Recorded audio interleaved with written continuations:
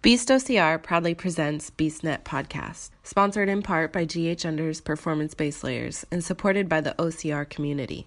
Here we discuss all things OCR related. Welcome to BeastNet. All right, everyone, this is Mike here with BeastNet, and I've got Nick Thompson with me, and we're just going to sit and talk for a little bit, and yeah. How you doing, Nick? How about you? I'm doing good. So, first off, I've got to ask, because we were supposed to do this interview like a month ago, but it's about 2 months in the process because it was before my kid was born. Yes. My kid's like a month and a half now. So. Wow, is she that old now? How is her and Mama doing? They're doing good. They're doing good. So. That's good. That's really good. So, besides the baby, what else you got going on? I know you've got a few things that you're doing for Beasts, and we got some runs coming up, and just kind of want to hear, what do you got coming up? We got a lot coming up.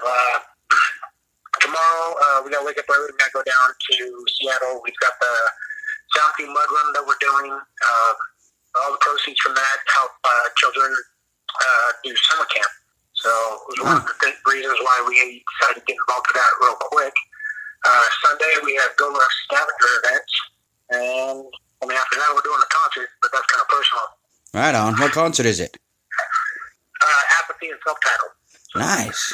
if anybody listens to hip-hop from the East Coast, that's what it is. Very nice. That'll be fun.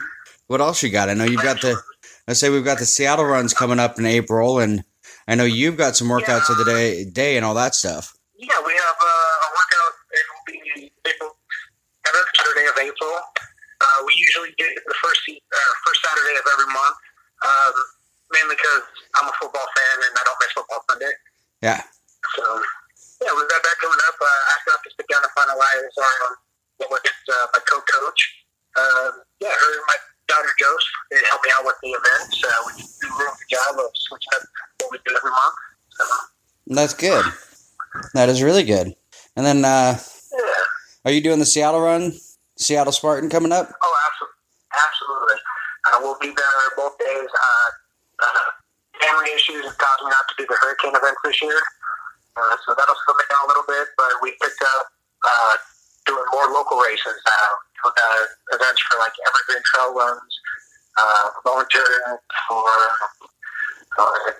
Patton Mud Run, OMAC Warrior Bash coming up in August. We're traveling all around. We've been focusing more on doing local events this year. We've got a new thing going on with our Beast for a Cause, so we're doing a lot more charitable events. That's why we're doing our Go Run this weekend. We do a lot of charity challenge events all throughout the year. We've got our own little charity challenge group that we have. I think mainly most Beast OCR members that are a part of that. And we're usually between first and third for a team overall every event. So, yeah. That's awesome. So is Yoshi running this one in Seattle this year? She will be doing both. She's only done Spartan Sprints this year, or overall. This year she's going to go for her first trifecta. So she'll be volunteering both days and running both events. Oh, that's awesome. She's always done OCRs with me since I've been doing them. The only one I wouldn't pay for her to do are Spartan events, and basically I wouldn't pay for Spartan events because they're difficult. Yeah. And I told her if she wanted to do a Spartan event, she had to start training with me, and she didn't want to train with me. And then she decided that she was going to do last year's Spartan workout in February. And she showed up there, she did the event. And that's actually when I first met you. You came over and made fun of me because my shirt was too clean. Yep. And she finished the event, and at the raffle afterwards, she won a free race. So for her free race, she was going to do the sprint last year, and she volunteered for the Super. And so basically she's been volunteering and then racing for free, volunteering and racing for free. So as long as she's earning it and working hard and completing the events, yeah, I support her all the way. That's awesome. I was like, 'cause I can remember watching you and Yoshi finish. Was it the Super last year? Yeah, no, it was the sprint last year. I took her and Derek. It was both their very first Spartan race, and they were literally the last two people to cross the finish line. Yep. But we looked at overall time, and there was actually 4 people slower than my daughter, so time-wise, she was faster than 4 people. So they gave her something to build off of. But yeah, no, she up. It was really cool. If anybody remembers the start last year, it came off of the Spartan World Tour. Yep. And the ascent of the day before was just brutal. And by the time we did the race on Sunday, it was pouring down rain. It was cold. They got through, and the last 3/4 of a mile, the weather just turned horrible. They hit the water to crawl under, and they cramped up in the water. I had to actually carry them through. Emily helped my daughter do the Hercules choice right before the finish, and after that, it was just kind of a limp all the way to the finish line. As we got there, we noticed a whole bunch of these people there at the finish line, clapping everybody on, which was awesome. It really brightened your spirits. And it meant a lot to me because at that point, I think we'd only been members of BSOCR for about 2 or 3 weeks at that point. So to be welcomed across the finish line by all those members was absolutely amazing. It just made us fall in love with everybody. Oh, yeah. And I'm one of those, I always, if I'm at a race and it's the last racer, because they announce it, I'll make sure I'm over there because I have been that last racer. And I know it's amazing feeling. The last September Beast race, my daughter volunteered, and she was there to watch. I forget the gentleman's name, and I apologize for that, but he's the guy that does Spartan races with no legs. Oh, Casey. And it took him like 13 hours to do the Beast race, but he didn't quit. He didn't give up. My daughter was volunteering, got to walk him through like the last 1/4 mile of the race, and I think that was more important than anything I could possibly do to inspire her. Yeah. Casey's amazing. I've seen him a couple times, and I know last year at the Beast, I talked to him for a little bit towards the middle, I think. And that was the first Beast he ever did. So. Okay. Yeah, he did a real good job laughing at me at the rope climb because he could fly out there. That's the event I still have played, so. Yeah, he kicks some butt. He's great. He's amazing. But so, what got you into doing these OCRs? I mean, was one, everyone's got a story of usually a friend tricking them into it, but how did you get into this? Well, first of all, if anybody knows me, I have a very addictive personality. When I start something, I get really addicted to doing it. And I've been doing a kickball league up in Everett for a couple years, and I started with that. I met somebody who had a team, asked me to join, and we came over. We took over the team, and I turned our team into a championship team. We won 5 out of 7 years, winning first place. And I'm very competitive, and so I'm kind of, I guess, expelled from the team just because I could get a little over the top. And I was kind of searching for something to do. And it was April of 2015. I came across a Facebook ad for Survivor Mud Run. And it looked interesting to me, so I conned a couple people into running it with me. My buddy, his wife, my daughter, his daughter. And I went and did the race, and it was so much fun. And so I was like, okay, what else is there? And then I came across Warrior Dash, and we did that. And I was like, oh, man, this was even better than what the Survivor Mud was. And then my buddy, he looked over and said, hey, there's this thing called a Spartan race. It's supposed to be really difficult, really hard. And, we should look into that. And I looked into it, and like 2 months later, there was the 2015 Spartan race in Surfer in October. So I had my back surgeries and whatnot. I had that race.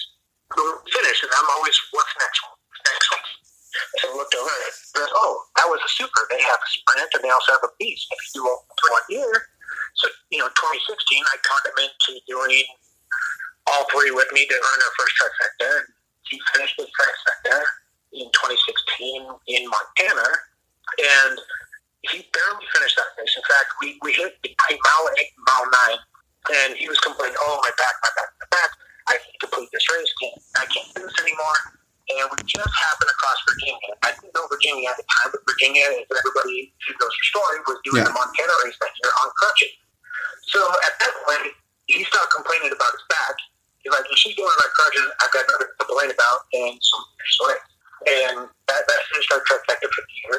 And he looked at me after the race and said, I've worked so hard, I'm not doing this anymore. And I just wanted to keep doing it. And so I found a couple other races, and I ended up getting 2 trifectas that year. And I finished up that year. And this led me to 2017, and 2017, what's next? Well, the next part does is your hurricane heats. So I signed up for my very first hurricane heat in Phoenix last year, and I drove from Seattle all the way down to Phoenix, and I just been a part of West Coast Spartans that year, and I met a few people, Ty Collins and Emily Ford were the first two people I met in West Coast Spartans. I met Emily because she was looking for somebody that was going from Washington under the Phoenix race to drop her friends off in Phoenix. So that was my first introduction to anybody from Beast OCR. Yeah. And Emily's amazing. And so I picked up I went down there, I did my very first hurricane heat. And after I finished the hurricane heat, I struggled. And I really struggled. I know everybody says it's a team effort and whatnot, but based on everybody in the team, I was in probably the bottom 5 out of the 100-plus people we had there. So I hit up West Coast Spartans again, and I kind of just sent out like a random question of what I need to do to improve myself. Where can I expand my own physical education to improve, to work towards doing a 12-hour? And there was Mark Peterson sent me a personal message saying, hey, you need to talk to this guy, Adam. And I talked to Adam, and a couple weeks later, here I am, part of Beast OCR.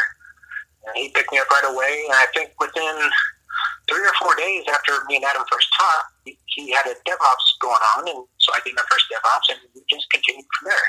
Nice. That's awesome. Yeah, it always seems like most people that are like bigger into beasts and have done a lot more with beasts, we just kind of accidentally happened upon the group. And that was kind of me. I had a friend tell me about it because I was doing the Montana Beast in 2015, and they told me about it because they're like, oh, there's some people from Seattle going over there. You might see if you can hook up with them. And I'm like, sure. So I joined the Facebook group and then ran into Andrew and Jason on the hill, and they kept me from dying in Montana. If it hadn't been for them, I'd probably still be in Montana. Yeah, I hear you there. Because I remember that first year when I did it with my buddy, I think the entire day took us almost 16 hours. It was completely brutal. We were close to an hour per mile time going at his pace. But, I mean, he finished, and at the end of the day, it doesn't matter if he finished first or if he finished last, he still crossed with the same medal. So. Yeah. Which year was that, 2016? Yeah, because if Virginia was on crutches, that would have been 16. So that's the year that we did 13 and a half. Yeah. That was 13 and a half hours that it took my group, and we were the last ones. That's the year that we were the last ones to cross the finish line. I think Virginia and you guys probably finished right before us. Probably. I remember my friend was really mad because we passed a bunch of people at mile 6. And they did cutoffs at mile 8 because if you didn't reach there by a certain time, they cut you off. Yeah. And what they ended up doing is they picked up all these people at mile 8 and then drove them all the way to mile 12 and then popped them off to let them finish the race. So they actually finished just in front of us. Yeah, I heard about that. Because they had 4 miles less than everybody else, but that's told them, you run your race, let them run theirs. If they're proud with what they did, then let them be proud of that. Be proud for what you accomplished. Do a little bit more than what they did. Yeah, no, when they caught up to us, when the sweeper caught up to us, we looked right at him, and Stevie was the one who said it. She's just like, you can do whatever you want, but we're finishing this race. You're not taking us off this mountain.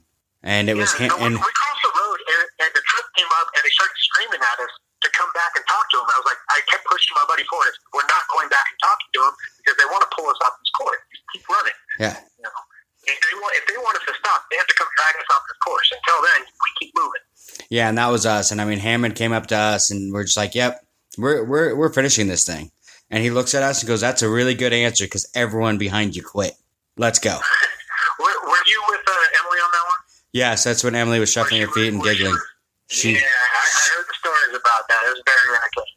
It was, yeah, it was scary, honestly. I mean, I've never seen anybody mentally broken that bad on a Spartan race. I mean, she was mentally broke, and... But if you compare that year to this past year, the difference between them, I mean, she improved so much. Oh, yeah. God, she's even better now. I can't wait to see her in Montana this year. Oh, yeah, she killed it last year. She was with my group, and she killed it. She kept us all going, And I mean, the one thing I do have to say about Emily... I was going to say, even though she was... I was surprised. I packed you guys up at the Spirit Thrill, and I had OCR. Yeah. And so I was running it by myself, and I was like, oh, I'm not going to see anybody on this course because you all have like an hour or 2 hours head start ahead of me. And then when I came across you guys, it was such a relief. Like, at least I know somebody on this course. So I know you. Yeah. I love doing Spartan races, and there's a little bit difference between a Spartan race and a Tough Mudder to me because at a Tough Mudder, everybody you meet wherever you're at is your best friend because the obstacles aren't designed to be by yourself. Spartan race, somebody's there and then you help, you help them and you move on. So I was so used to being on my own for so long that when I actually caught a group of people I knew, my spirits just completely rose. It was like, oh, I'm finally not by myself anymore. Yeah, and that's what's awesome. I mean, the weird thing is, though, I've been on Spartan races. Like, I do Vegas every year. And Vegas, I go down there by myself. Usually there's nobody I know. I mean, I might know some of the people from, like, Warrior State of Mind and stuff like that. But I usually run alone. But I've never really been alone. Even this year, I didn't run with a group. But there was this certain group. Couldn't tell you their names. I could probably pick them out of a lineup, maybe. That we just kind of kept passing each other. And when we'd get to obstacles, we'd help each other over and then move on. And it was almost like we were running it together, but really, I mean, we never really even talked. It was like, hey, can you give me a hand on this obstacle? Cool. And that was really it. But you get that weird thing of like, you just help each other and keep moving. But, you're never really alone. And like the one thing I was going to say about Emily is, and even when she was mentally broke, she would not let us do an obstacle for her. She's like, nope. She kept doing them all. She kept going over the wall. She's like, do you want one of us to just do the wall twice? So, you can just do whatever. She's like, nope, I do the obstacle. And she was just mentally broke, but she still, every obstacle, she had to do it herself. And that was just what was amazing with her. Yeah. Yeah. Every event I find something or somebody that just completely inspires me all over again. There's so many amazing stories that you seem to find at every event. There is, and that's one of the reasons, I'll be honest, why I love doing this podcast is I like the stories. I like the journeys more than I like anything else. I've got, interviews that I've done with, we did a few with, people that are big in OCR and stuff like that. I've got another big one coming up here in a week or so with one of the people that was on the Spartan World or Ultra Championship, the TV show. But it's really like when I talk to her, I'm like, I'm not really interested in what happened on the Spartan TV show. We all saw that. We all watched the TV show. We know what happened. I want to know your journey. I want to know what got you there. And that's what I'm interested in. It sounds bad, but if you talk to people who've been athletes their entire life, there's not much of a journey there. They were born an athlete. They've always been an athlete. They work hard and they're an athlete. Which I'm very proud. Great job, guys. But I like that story of the people who were an alcoholic, a drug addict. We're fat. Yeah, you're talking to the right person then. So, hey, I'm all of that. So, somebody, exactly. People who've overcome something. I mean, that just shows so much personal growth and strength. I mean, I am fat, but I mean, I'm overcoming that. I'm with you, brother. I've overcome that before and I let myself go back to it. Now it's time to overcome it again, but those are the stories I love. I love to hear the stories of people like Emily who, she went out and got her ass handed to her in Montana and then came back the next year and handed Montana its ass, and those are the stories I love.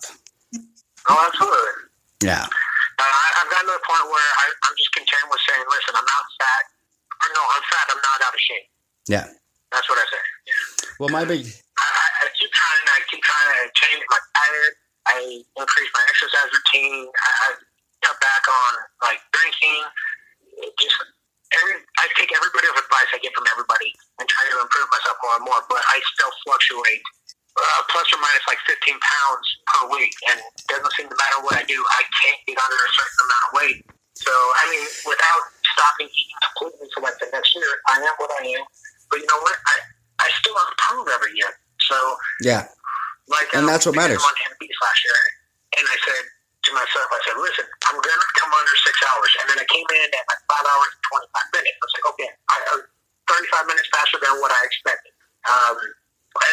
Last year I saw that you completed your first marathon. Yeah. I was like, wow, okay. If you're doing this marathon, what we got coming up? And I was like, oh, we got this 20-mile race coming up. And so I did it with Virginia. It was last month. Yep. And of course, I got lost on the trail. and it circled me around the wrong way, and it circled me back to the start. So I ended up doing about almost 24 miles during that day. I was like, okay, well, now I know I got distance, and my time's gotten better, and so what do we got next year? I was like, oh, they got 50K races. And I was like, okay, well, so now we're going to start looking towards doing a 50K race. You know, there's always a what's next about this that I really love. And every time I feel like I can't do something or I should do something, all I have to do is you just have to go to our Beast OCR page, and there's always somebody that's doing something that you haven't done. Yeah. You know, and it's a thing I've gotten to the point where, like when you guys did a Spartan Vegas the other week, that entire weekend, I have to stay off social media. Because all I do is I sit at home. It doesn't matter if I have something else going on. I get so jealous that everybody out there is doing something that I'm out there doing too. You know, it doesn't matter if I'm climbing the mountain that week or I've got a hike going on or I'm leading a workout. It's somebody else that's doing something that I wish I could be doing. And now I'm just going to get mad. So I'm just going to stay off social media and try and focus on what I'm doing. Yeah.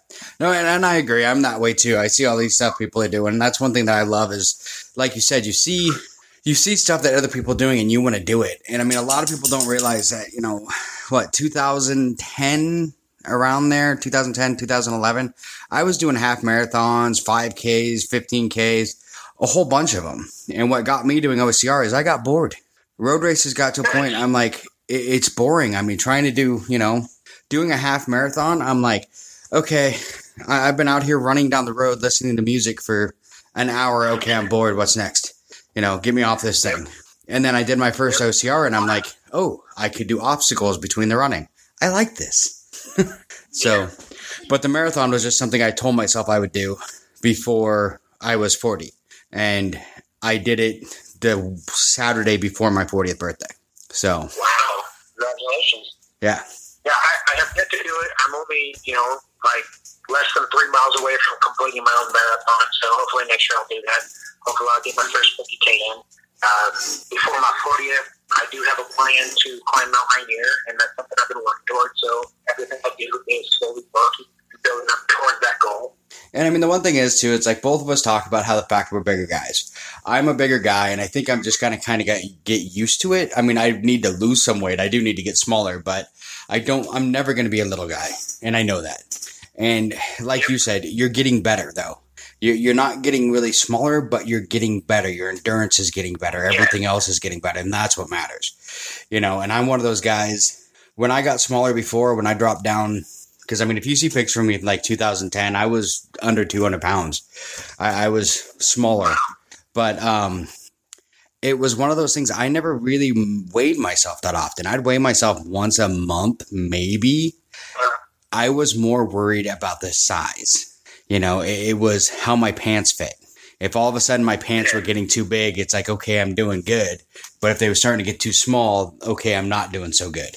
And that was my measurement. It wasn't weight, because my problem is I get on the scale and it'd say I hadn't lost anything, but yet my pants were falling off. So it's kind of like, okay, weight doesn't work right. Yeah, no, I hear you. Because when I did that 20-mile race with Virginia last month, I came back from that race weighing 6 pounds heavier than when I left for that race. And I was like, okay, I got to stop looking at this now, because it's just messing with my mind at this point. There's no way I just did almost 24 miles and now heavier than I was when I walked out this door. Yeah. And it's like, okay, if you went 3-4 years ago, I couldn't do this amount of miles, but now I can. 3-4 years ago, I didn't need a belt. Now I'm on a belt on the very last loop, having to get ready to start filling my own holes in this belt. Yeah. But yet, I'm weighing more than what I did before I started doing all this. So exactly. We went down to Sacramento back in November, and I ran into Jeff, and they're giving me compliments. Oh, you look like you lost weight. And I'm like, I weigh more now than the last time you saw me. So I don't know how I could possibly have lost weight between then. And I noticed I started attacking people for giving me compliments, because all I did was step on a scale and it says I'm heavier than I was before that. And I don't know. It gets frustrating after a while, and eventually you just have to stop looking at that scale and saying, you know what? My race time is better. The amount of weights I can lift is better.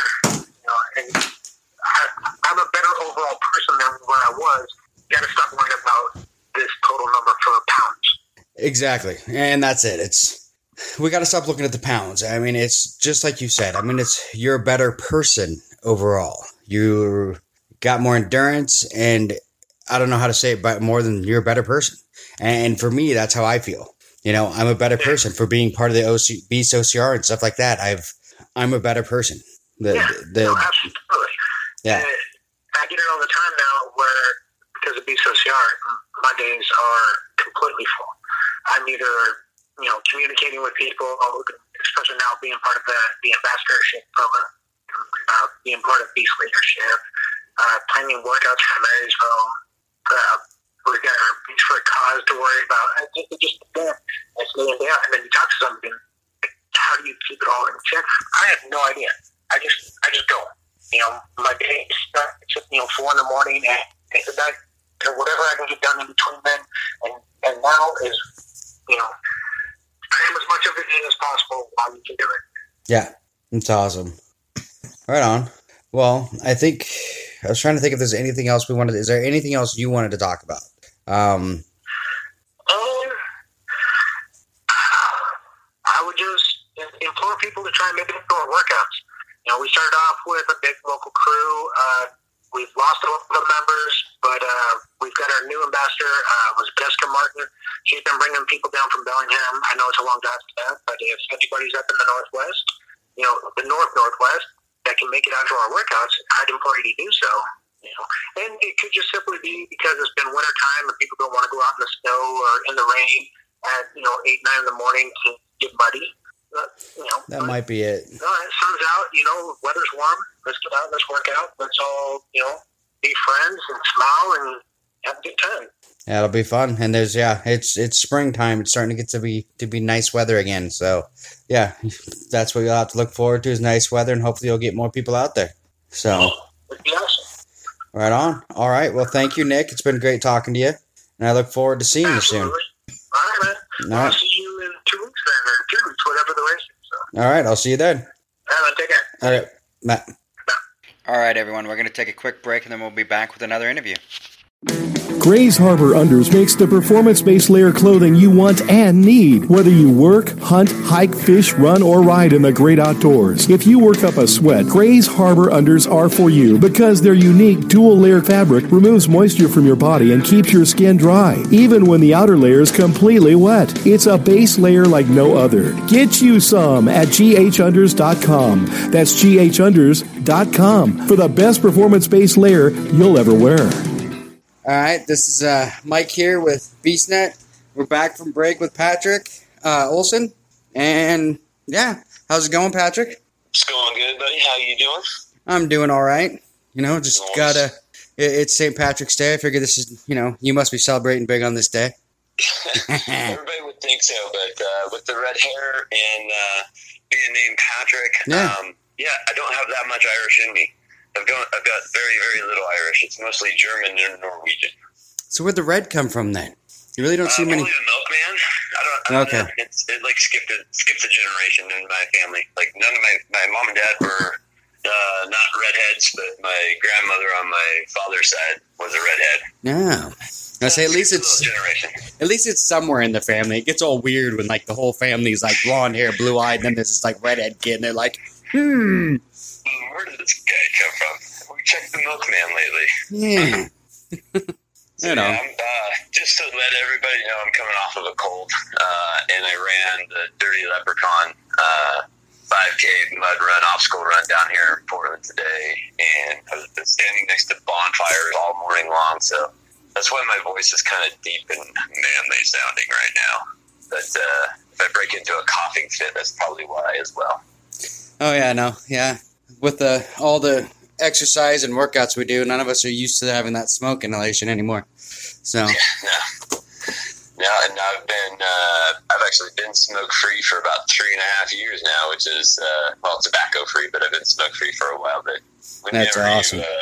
You have the tobacco, you always whenever you go out and hang with friends on a Friday night, Saturday night, hanging out, getting rowdy. Oh, hey, let me have one of those smokes. But yeah, no. Yeah, it's been about 3.5 years for me since I've had any tobacco, which That's is awesome. It's been 9 months. 9 months. Dude, I keep forgetting that you were like a smoker and everything, and that's so rad that you were able to just put it down and walk away and be like, I'm done with it. You just did a cold turkey, right? Well, I did. I took Chantix, but it was kind of one of those things. They told you to take Chantix for like 2 weeks and then quit. I think I took it for like a month and a half. Oh, dang.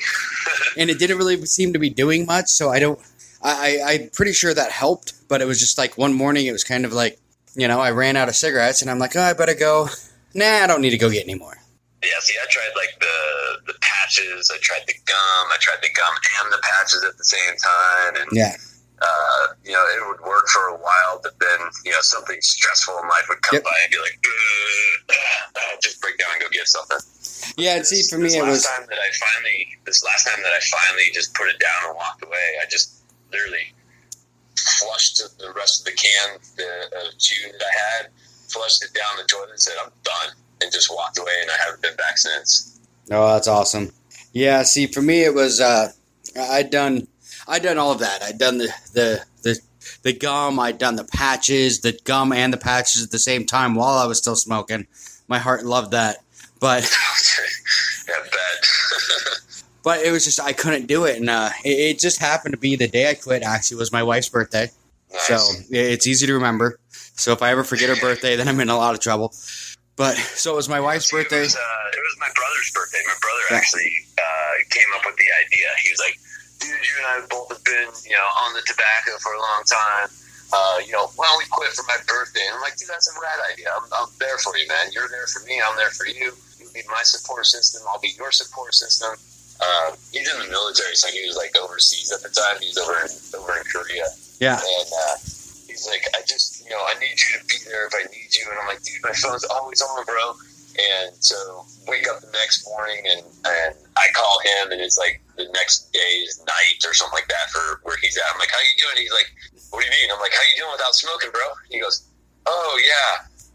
Yeah, I'm not going to quit on my birthday, maybe the day after my birthday. I'm like, what? You're still smoking? Are you kidding me, dude? Come on, you talked me into this. So then it became more of a, I need to show him up. I need to show him that Big Brother can do the right thing. You know, you put me to the task, and I'll prove you that I can do it.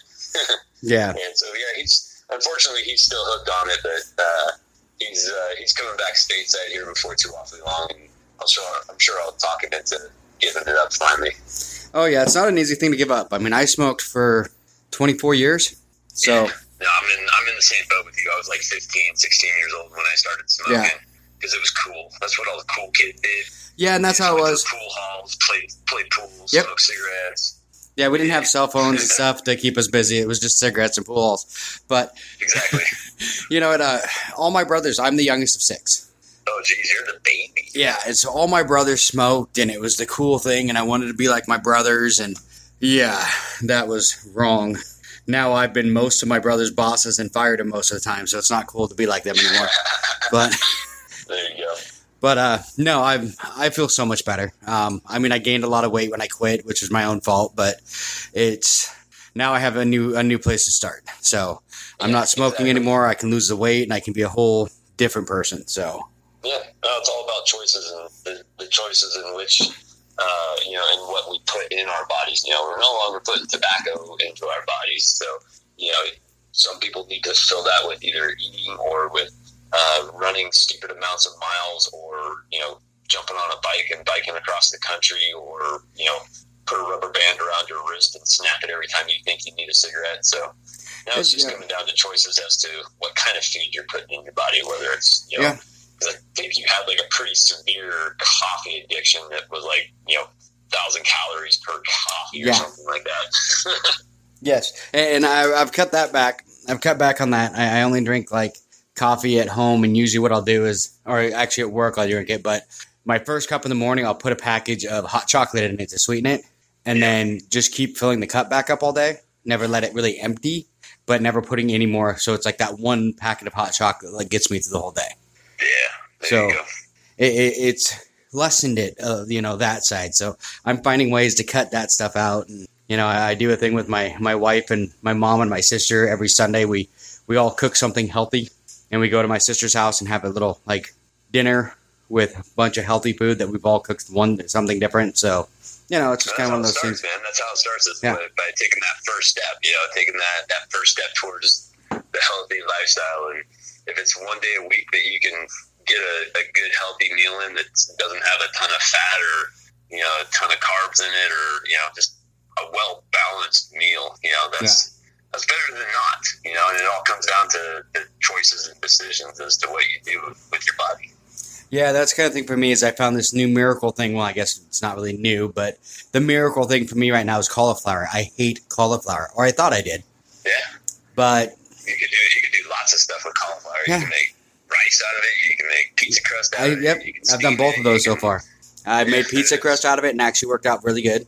And then last weekend I made a Tex-Mex, almost enchilada type dish. Nice. And I made it, took it over to my sister's house, and everyone's eating it. They're like, "This is amazing," They're like, "But the rice and the carbs," and I'm like, "There's no rice in that." Yeah, they're like, not rice. That's not rice there, people. And I'm like, "That's cauliflower." Yeah, that's cauliflower. It's a fun challenge to do, and I'm throwing this out there for everybody, is go vegetarian for a month. 30 days vegetarian. Oh. Yeah, I'm not saying vegan, because you got to have your milk. You got to have, you got to have cheese. Vegetarian, and, you got to have cheese. But go vegetarian for a month, because I thought, man, this is going to be so tough, and the food is going to be so good, and I'm going to get so tired of eating salads all the time. But after doing some research and looking into it, and finding good recipes and whatnot, I made vegetarian burgers one night. It was just like a black bean and cheddar cheese goo that formed into a burger patty. And, I'm almost ready to give up regular hamburgers and go back to these vegetarian burgers because they were that good. But I challenge everybody out there to go vegetarian for at least 30 days and just watch the difference in how you feel, because I felt amazing while I was doing that. I've really sustained that with my 15-year-old boy in the house. So he gets kind of antsy and, vegetables, Dad, I hate vegetables. Why you make me eat vegetables? I know that one. I do know that one. Yeah, no, I don't know if I could do the vegetarian. I really, really like meat, but oh, dude, I'm 100% a carnivore, dude. My birthday every year we buy like a 15, 20 pound brisket, and I smoke it out on my grill all day long and eat that. So I was leery if I was going to do it either, because somebody challenged me to it. Somebody said, "I bet you could do vegetarianism for a month," and I'm like, "No, I'm not going to go full on vegetarian. I'm still going to eat eggs and I'll still eat fish, but we'll get all the land animals out. How about that?" So we did all that. Cut out the chicken, cut out beef and pork, and it was interesting. It was challenging to come up with good meals and stuff that tasted good, and not just go to the de facto salads. But, I did have a fair amount of salads, but from that, now I have at least 3 or 4 salads a week for lunch. Yeah, because they're quick and easy. I take them for lunch, and So and those are the best ones. Well worth it. Those are the best. The salad, you can pretty much make it, and you can get little things that Walmart or whatever, little cases that you can put the salad in and take it with you. So the little Tupperware containers and whatnot. You can buy. Well, here's what I do. I get a red leaf organic lettuce and a head of organic romaine lettuce. And I know everybody's like, "Oh man, organic stuff is so expensive." All right, they're $1 more than the regular ones. Yeah, I think I'm worth $1, per item. In total, I think I'm spending $5 more. No, I think I got that. It's not that bad. People make it a lot more than it is. So. Oh yeah, totally. But chop those up. Throw some spinach in there. Throw some bell peppers in there. Some cabbage if I got some cabbage laying around. Some carrots. Put a little sunflower seeds over the top. Some dried cranberries, and top it off with a low-fat, low-sugar salad dressing. And that's lunch for a day. Maybe I'll throw some leftover chicken in there, or a can of tuna, to get a little extra protein in there. But that's lunch, 3-4 days a week most of the time, just because they're easy to make and they keep pretty well in the fridge and they're portable. Yeah. And that's what's good about salad is, it is portable and it's good. It's, if you do it right, I think the big problem is most people just think of the dinner salad that you get at a restaurant.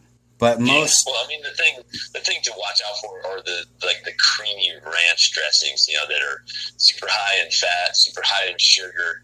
My latest kick right now is trying to get as much sugar out of my diet as possible. Yeah. Just because there's sugar in everything. You look at the back of the label on everything, and there's sugar. It's crazy. There's sugar. freaking milk. There's sugar. They add sugar to milk. That's crazy. Wow, you already had the lactose in there, and that's the sugar as well. So yeah. Well, I mean, see, for me, it's one of those. I like blue cheese.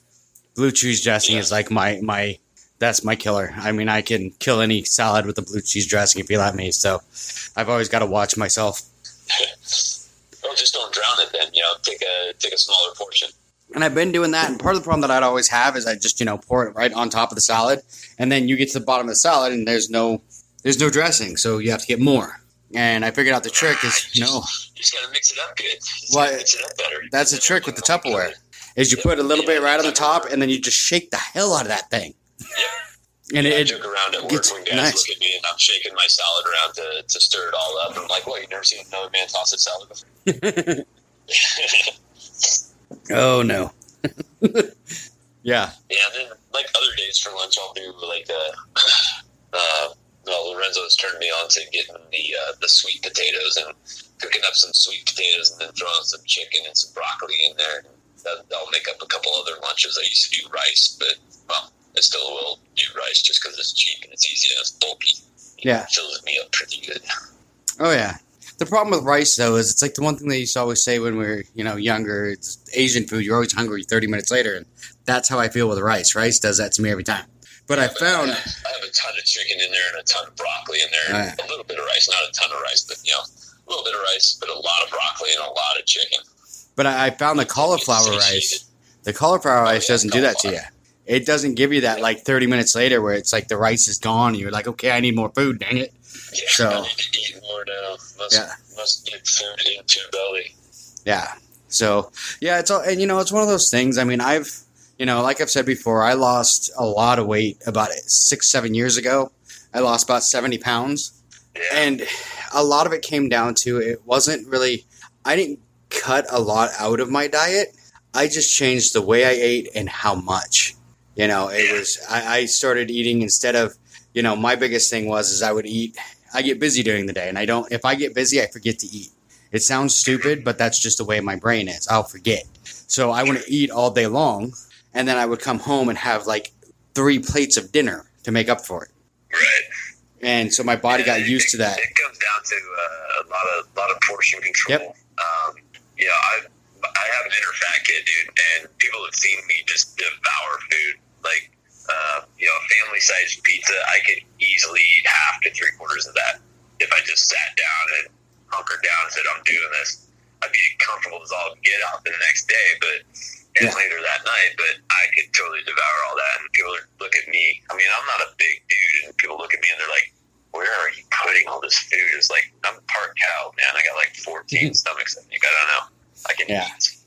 Yeah, so I definitely have to watch it too, because if I stop working out, if I stop running, if I stop doing physical activity, I know I'm just going to balloon because I eat like crazy right now, and it's probably not the best for me, but I eat like crazy.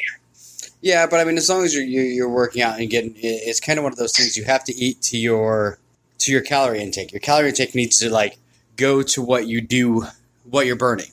If you're only burning, it's like they say, if you're only burning 2,000 calories a day because you're sedentary, not doing a whole lot, but you're eating 3,000 calories a day, you're going to gain weight. So, it's all numbers game. And for you, I mean, you do a lot of running, you do a lot of that, so you burn a lot of calories. So someone like me who, the job I did have, I sat at a desk all day and I never really got up from it that often. I didn't burn a whole lot of calories. So that's why I'm hoping my new job, I can start burning calories again and, get better. But, just set that alarm clock 2 hours ahead and get up 2 hours earlier and go for a 5K a day. I've actually thought about it because my wife gets up.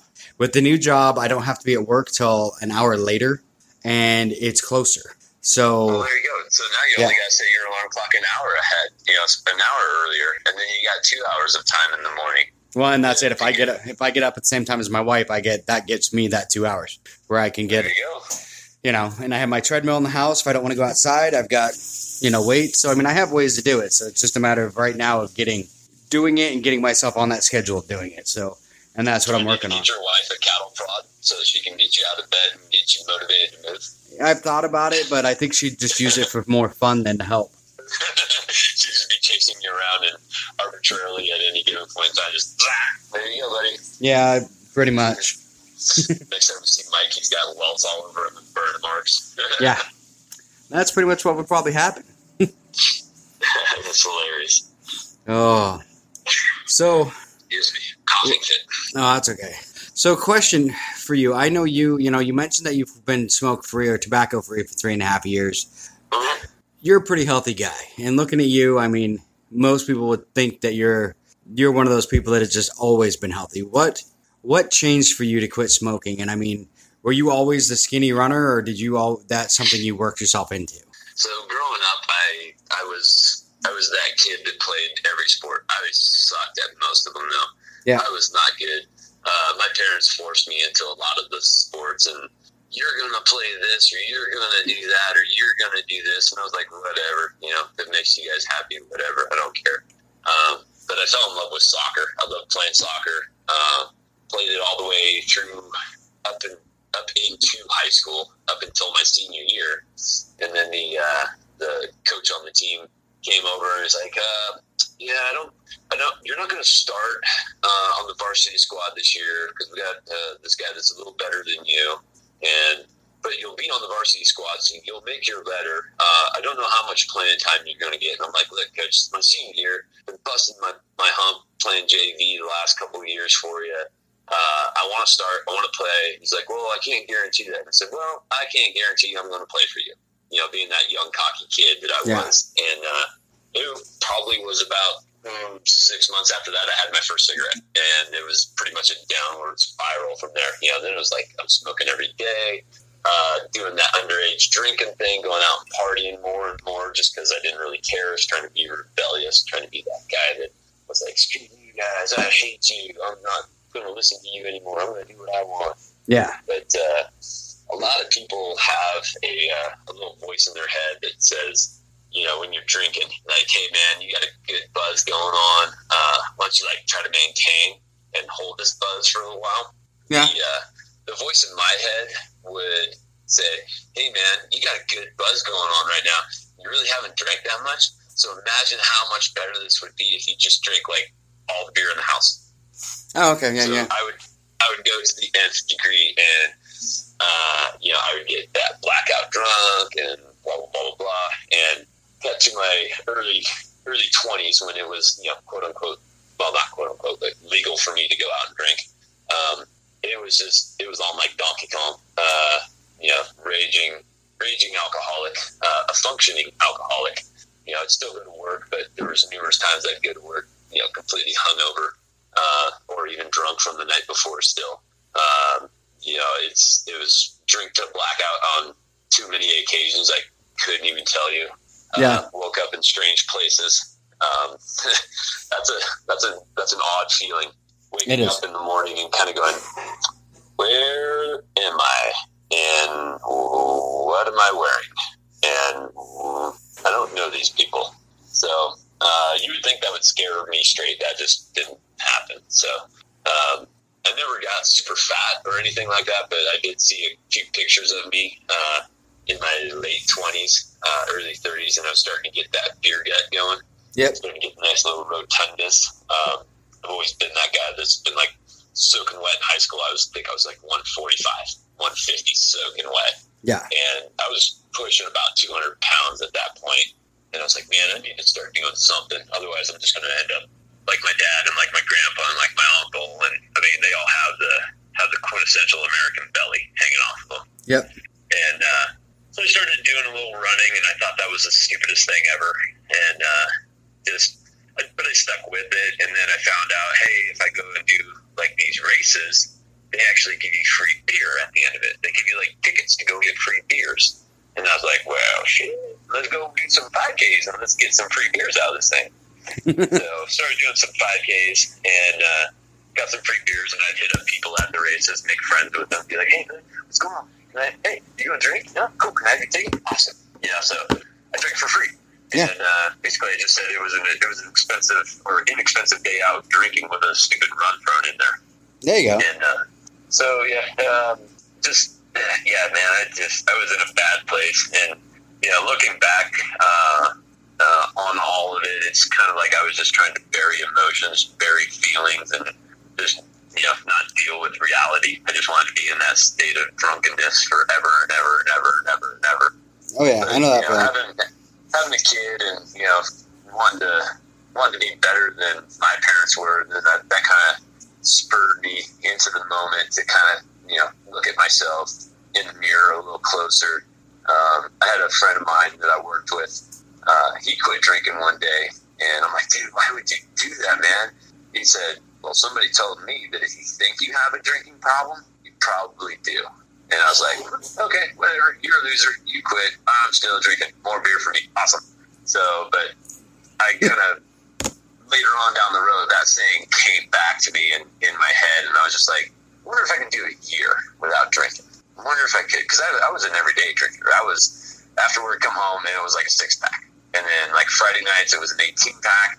Saturday night, it was, another 18-pack, maybe a 24. And then if I was feeling froggy, I'd go get a 5th of whiskey and try to drown myself in that.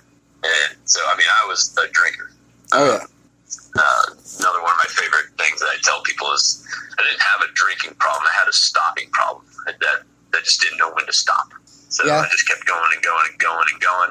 And finally I just said, hey, let's see if you can do a year. And this was probably like 6 years ago, I think.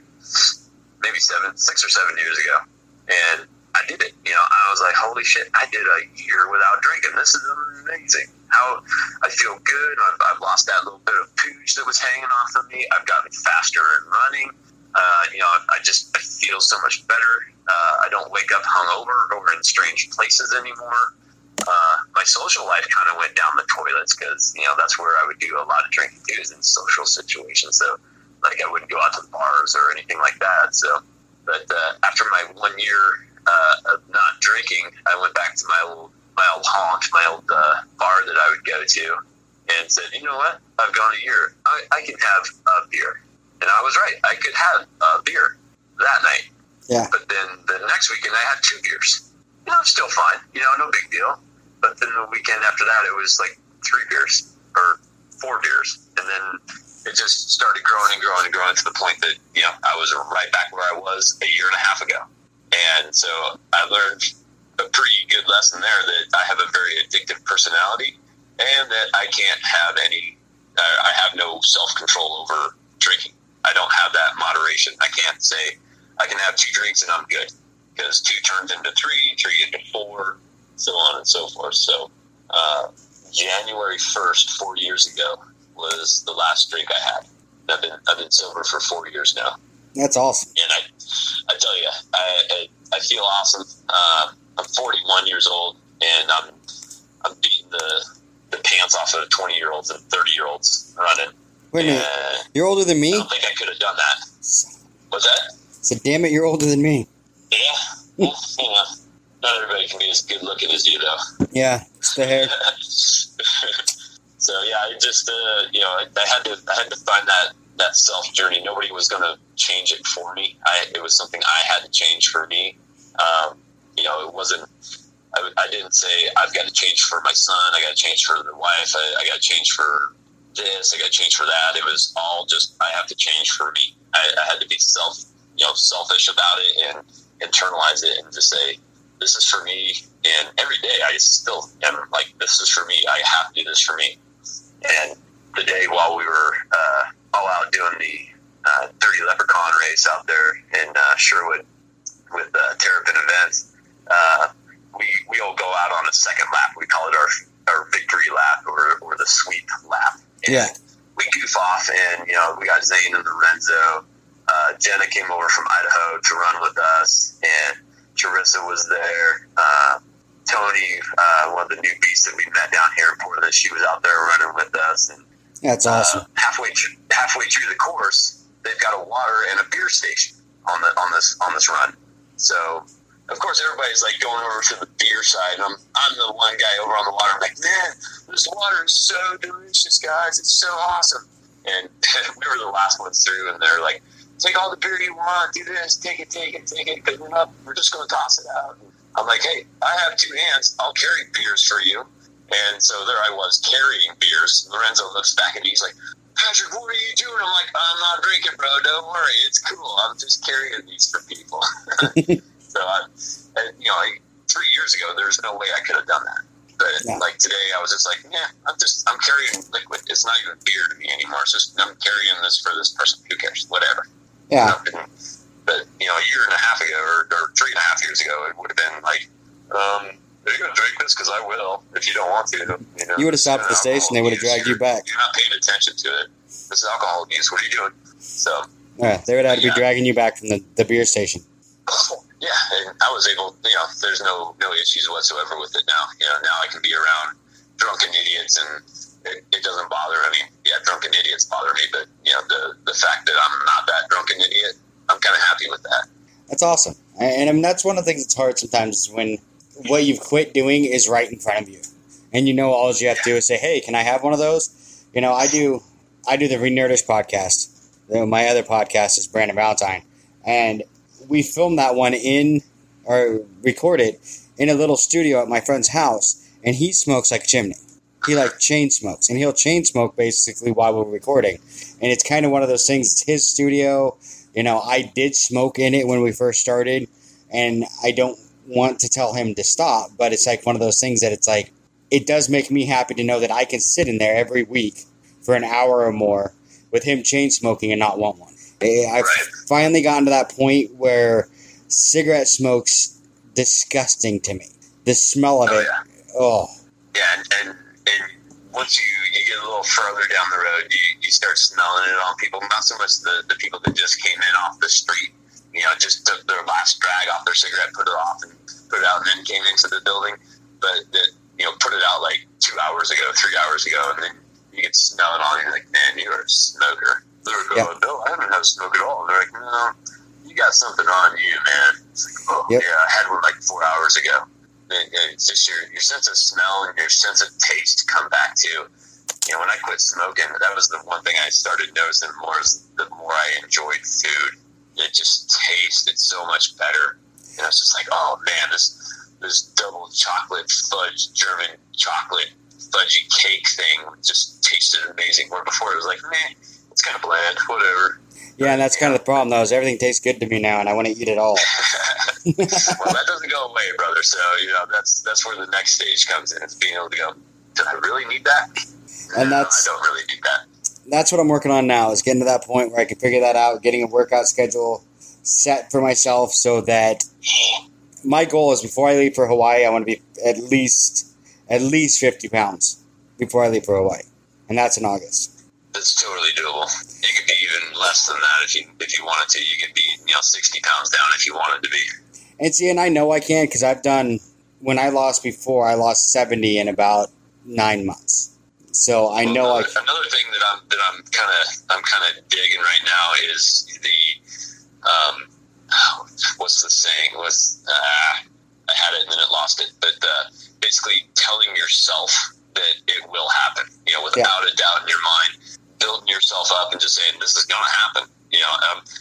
If you start saying by the time I go to Hawaii, I will be 50 pounds less instead of I want to be, I will be. Yeah.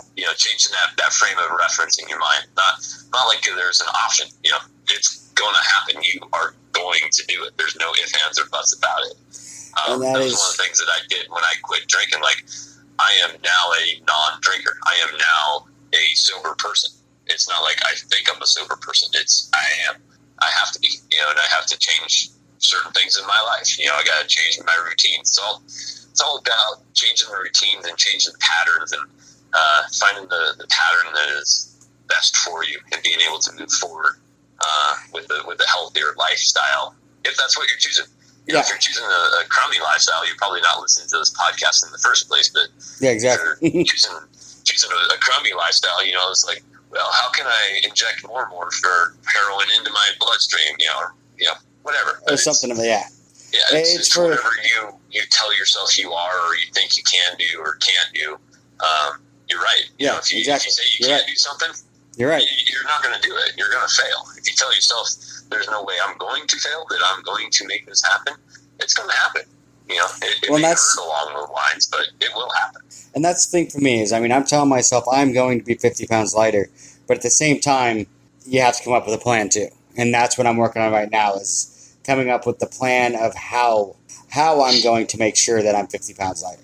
So, you know, and this is what I'm going to... Like we said earlier, it's all a numbers game. You know, it's a calorie intake versus calorie output. You know, as long as you are outputting more calories than you're intaking, you're going to lose weight. And it doesn't really matter the micro or the macros that you're putting in. It's as simple. I mean, to dumb it down, it's a simple numbers game. You know, if you're taking in 2,000 calories and you're expending 3,000, you're going to lose weight. If you're taking in 3,000 and expending 2,000, you're not. Yeah, exactly.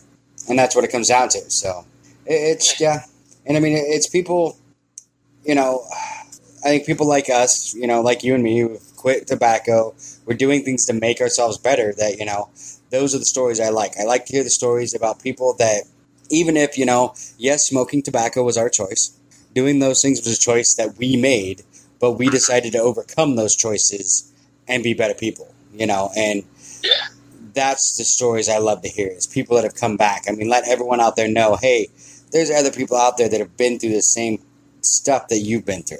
You know, it may not be exactly the same, but there's been something like it, and they'll help you get through it. So that's what I think is awesome, definitely. Especially in the Beast. I mean, I have never met a group of so many people that have gotten through so much.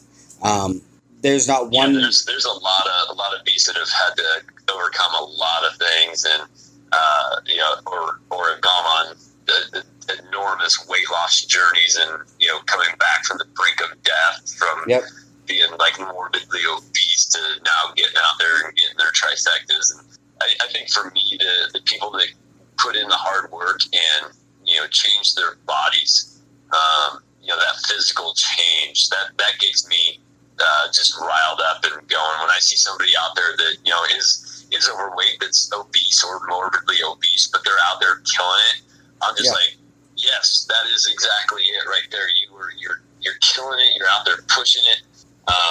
You know, and people look at me and they're like, dude, you're that fast guy, you know, you run really quick and you get through all these obstacles and whatnot, you know, but I still have my inner demons, you know, I mean, oh yeah, we all do. Everybody has them, and, you know, it's not any easier for me than anybody else. You know, getting up at 4 o'clock in the morning and going for a run, you know, I do it by choice, but that's really the only time I have to work out. By the time I get home, I'm always tired, and then got to cook dinner and hang out with the kid and make sure he's doing his homework. And then by the time I know it, it's like 8 o'clock at night, and I'm like, my couch seems very comfy right now. I don't think I want to get off of it. Yeah, and that's just it. And I mean, it's like I've talked about in, you know, other episodes where I've talked about like injuries and stuff like that, where you get an injury and it's all about your mental thought. You know, it's like you said about getting up at 4 a.m. That's your decision to get up at 4 a.m. You know, like for me, when I hurt my foot and I gained some of the weight back, it's like, you know, everyone's like, oh, you were injured. That's expected. I'm like, yeah, but I made the choice that, hey, my foot's hurt. That means I need to lay on the couch and eat potato chips. Yeah. I was going to say your foot's injured, but your hand and your mouth aren't. No, exactly. You know, and you felt sorry probably for yourself. Like, oh man, I'm hurt. This sucks. I'm bummed out. Potato chips sound pretty good. They make me feel happy. Yeah. You know, waking up at 4 a.m., everybody's like, man, how do you do it? How do you get up? How do you get moving? Why? What are you thinking? And it's just like, I just took the choice out of it. You know, I just made it so it wasn't a choice. It was like, I'm doing this. I got to get up and get moving. Yeah. Mallory Bird, she wants to do a half Ironman triathlon this year. Oh, that's awesome. She threw it out to the group of us, and she's like, "Who wants to do this with me?" I immediately was like, "Sure, why not? I'll do it." You know, and I've done a few triathlons, but nothing like half Ironman. But as of late, I've like, well, part of the triathlon is swimming. I'm not the greatest at swimming. I'm not going to sink, but I'm not fast. So, see, that's my guess who's going to the pool now at 5 o'clock in the morning?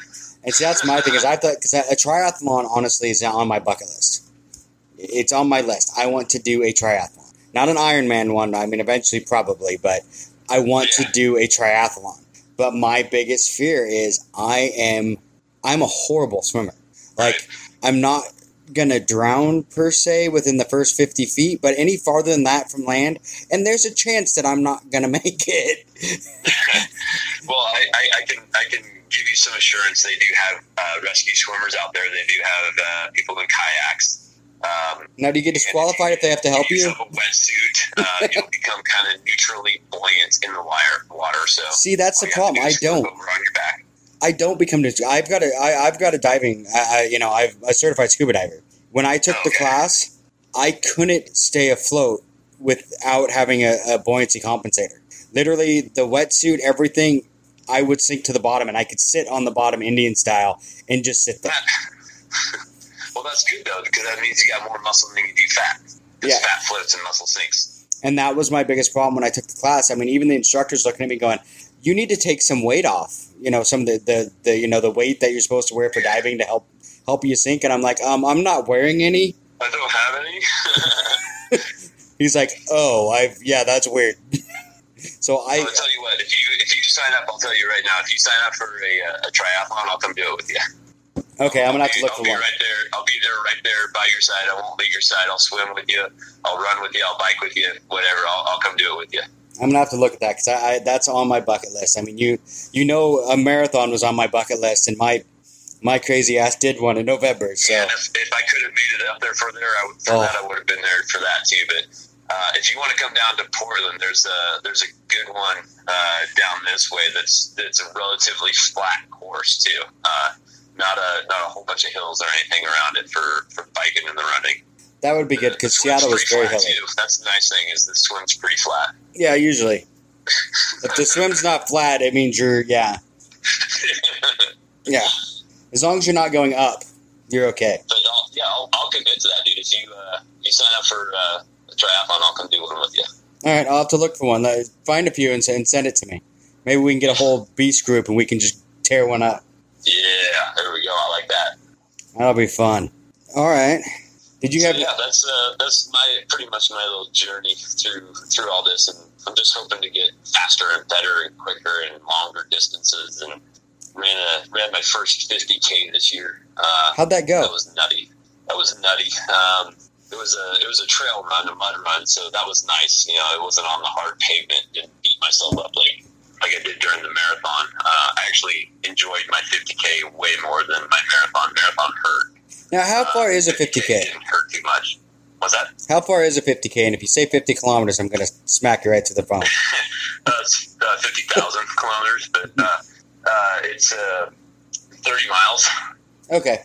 So I think technically it should be like 32 miles because the 5K is 3.2, but I think the math gets off there somewhere between metric and the imperial system. But it was 30 miles, and it was a rugged, hilly, soggy, wet, slippery, nasty, snotty trail, and my abductors and my hip flexors and hips just were not liking me at the end, but I still felt way better than I did after running the pavement marathon down in Vegas.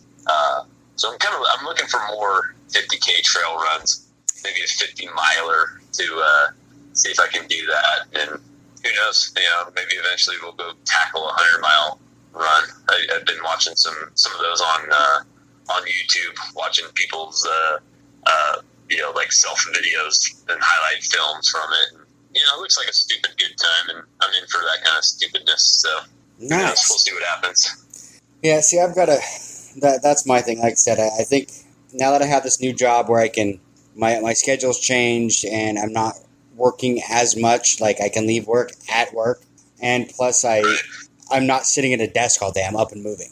I mean, it's like I have my Fitbit. I hit my goal on Thursday before noon because I was walking job sites. So, I mean, it's, I'm not at a desk anymore. I'm up and moving. I'm more mobile, and I think that's going to be good for me. During the summer months, there's quite a few mornings that I'll go out for, 6, 7, 8 mile run in the morning, and I already hit my step goal before I've had breakfast because of running. Which is good. And I mean, that's the thing for me is, I mean, I have, like I said, I have a treadmill in the house if I don't want to go outside. But if I feel like going outside, there's a park across the street from my house that you had like a perfect little 5K loop, like down to this park and back to your house or something like that. I do. I have it figured out exactly where to go on this park to leave my front step, run all the way out, do the loop and come back to my house, and I hit like a 5K as I'm coming back down my driveway. Perfect. should just do that every morning. Get up that hour early, 2 hours early. Slap the shoes on, run down to the park, come back. You got a dog? Take the dog with you. I could probably do that. I could take my wife's dog. My dog, I can't. My dog wants to eat everybody. Yeah, I have a dog that likes to smell every blade of grass. Oh no! See, my dog is another dog that likes to chase every wisp of wind. Yeah, see, my dog it wants to eat every living thing that's around us. Human, well, dogs. At 9 o'clock in the morning, that might be a good thing. Yeah, human, other dogs, squirrels, whatever. If it moves, he wants to eat it. He's kind of a jerk, but he's my dog. I like him. Yeah, like I was saying, the key to it all is to change the pattern, change Yes. what you're doing. And if you're sleeping until 8 o'clock in the morning, then don't. Change the alarm. It's easy. You can change the alarm. You can get up. Is it going to suck? Heck yeah, it's going to suck for the first month or so. But then it kind of becomes routine.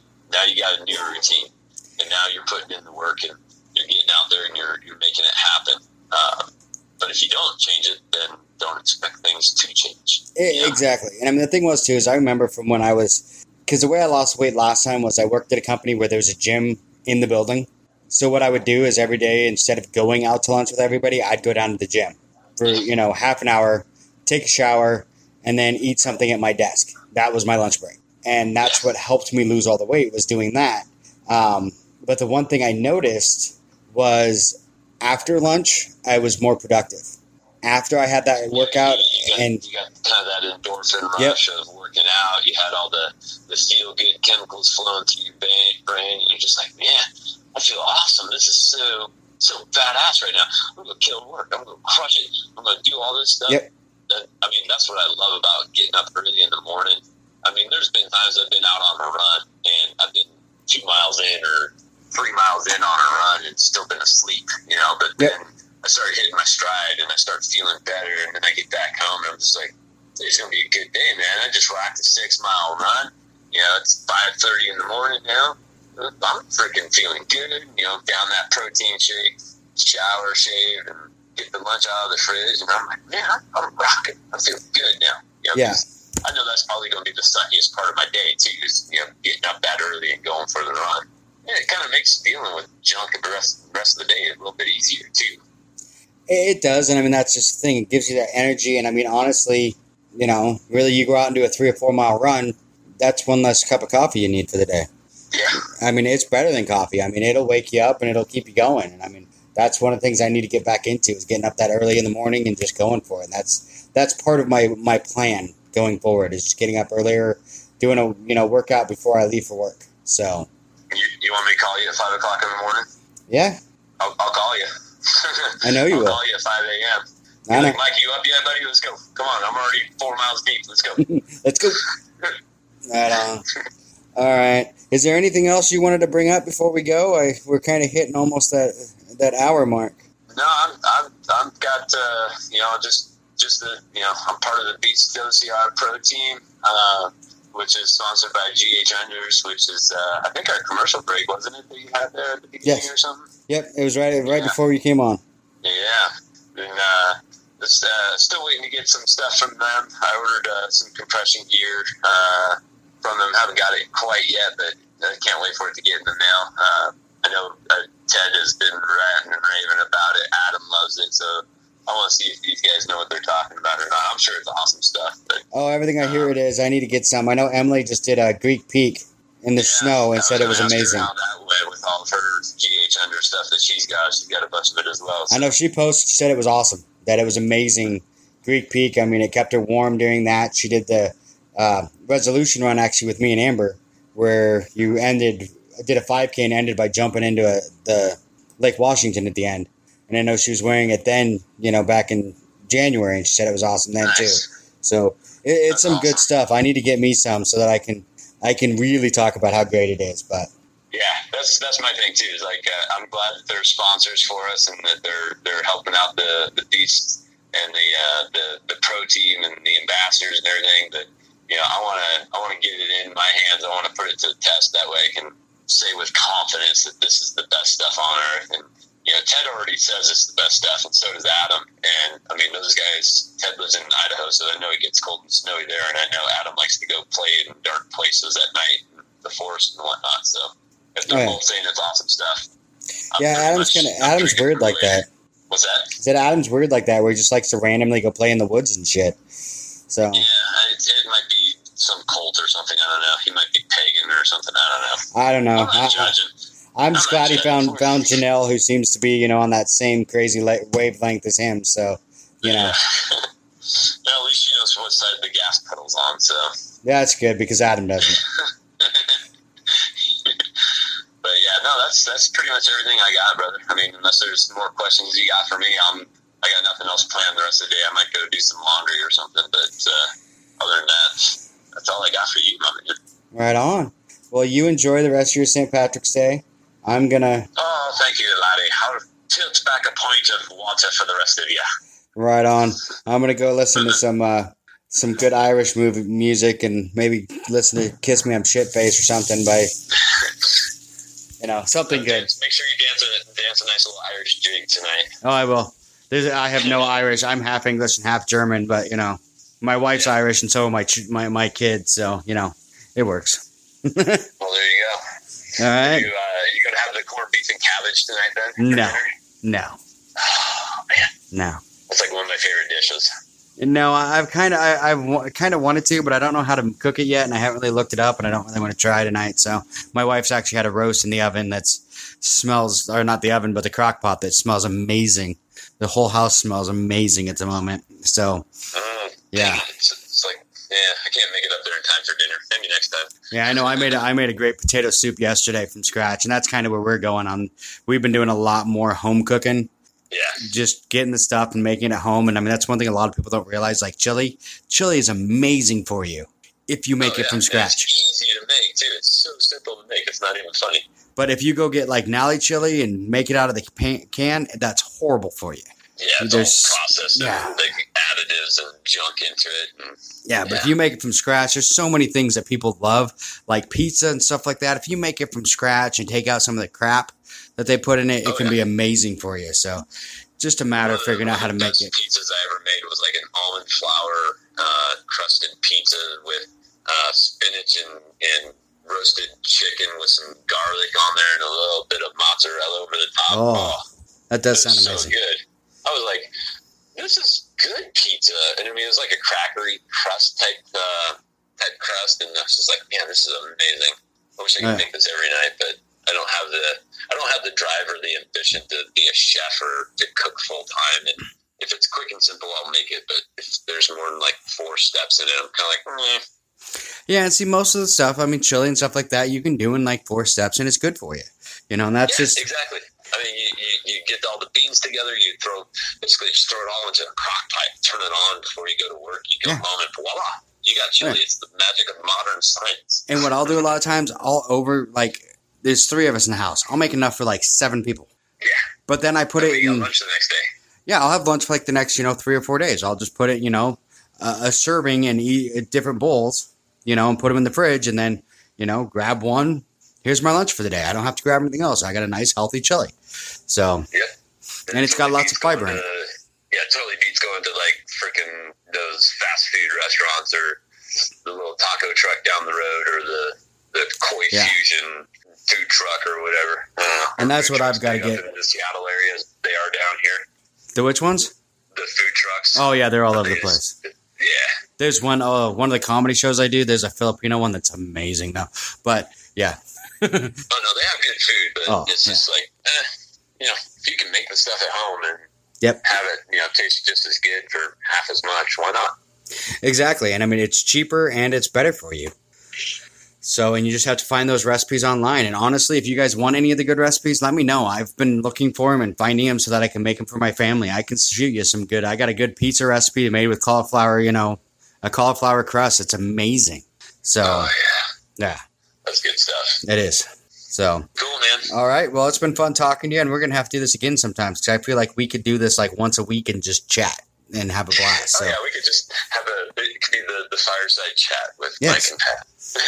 So we need to definitely do this more often. So all right, perfect. Cool. So you have a great rest of your day, and I will see you later. You as well. And now that phone number. If you get some random call from me at 5 a.m., you better get up and start moving. All right, you got it. All right, brother. All right. All right, talk to you later. Yep. Bye. Thanks for listening to the BeastNet podcast, brought to you by Beast OCR. Don't forget to subscribe and let us know what you think and what you'd like to hear. You can find us on Facebook or at beastocr.com.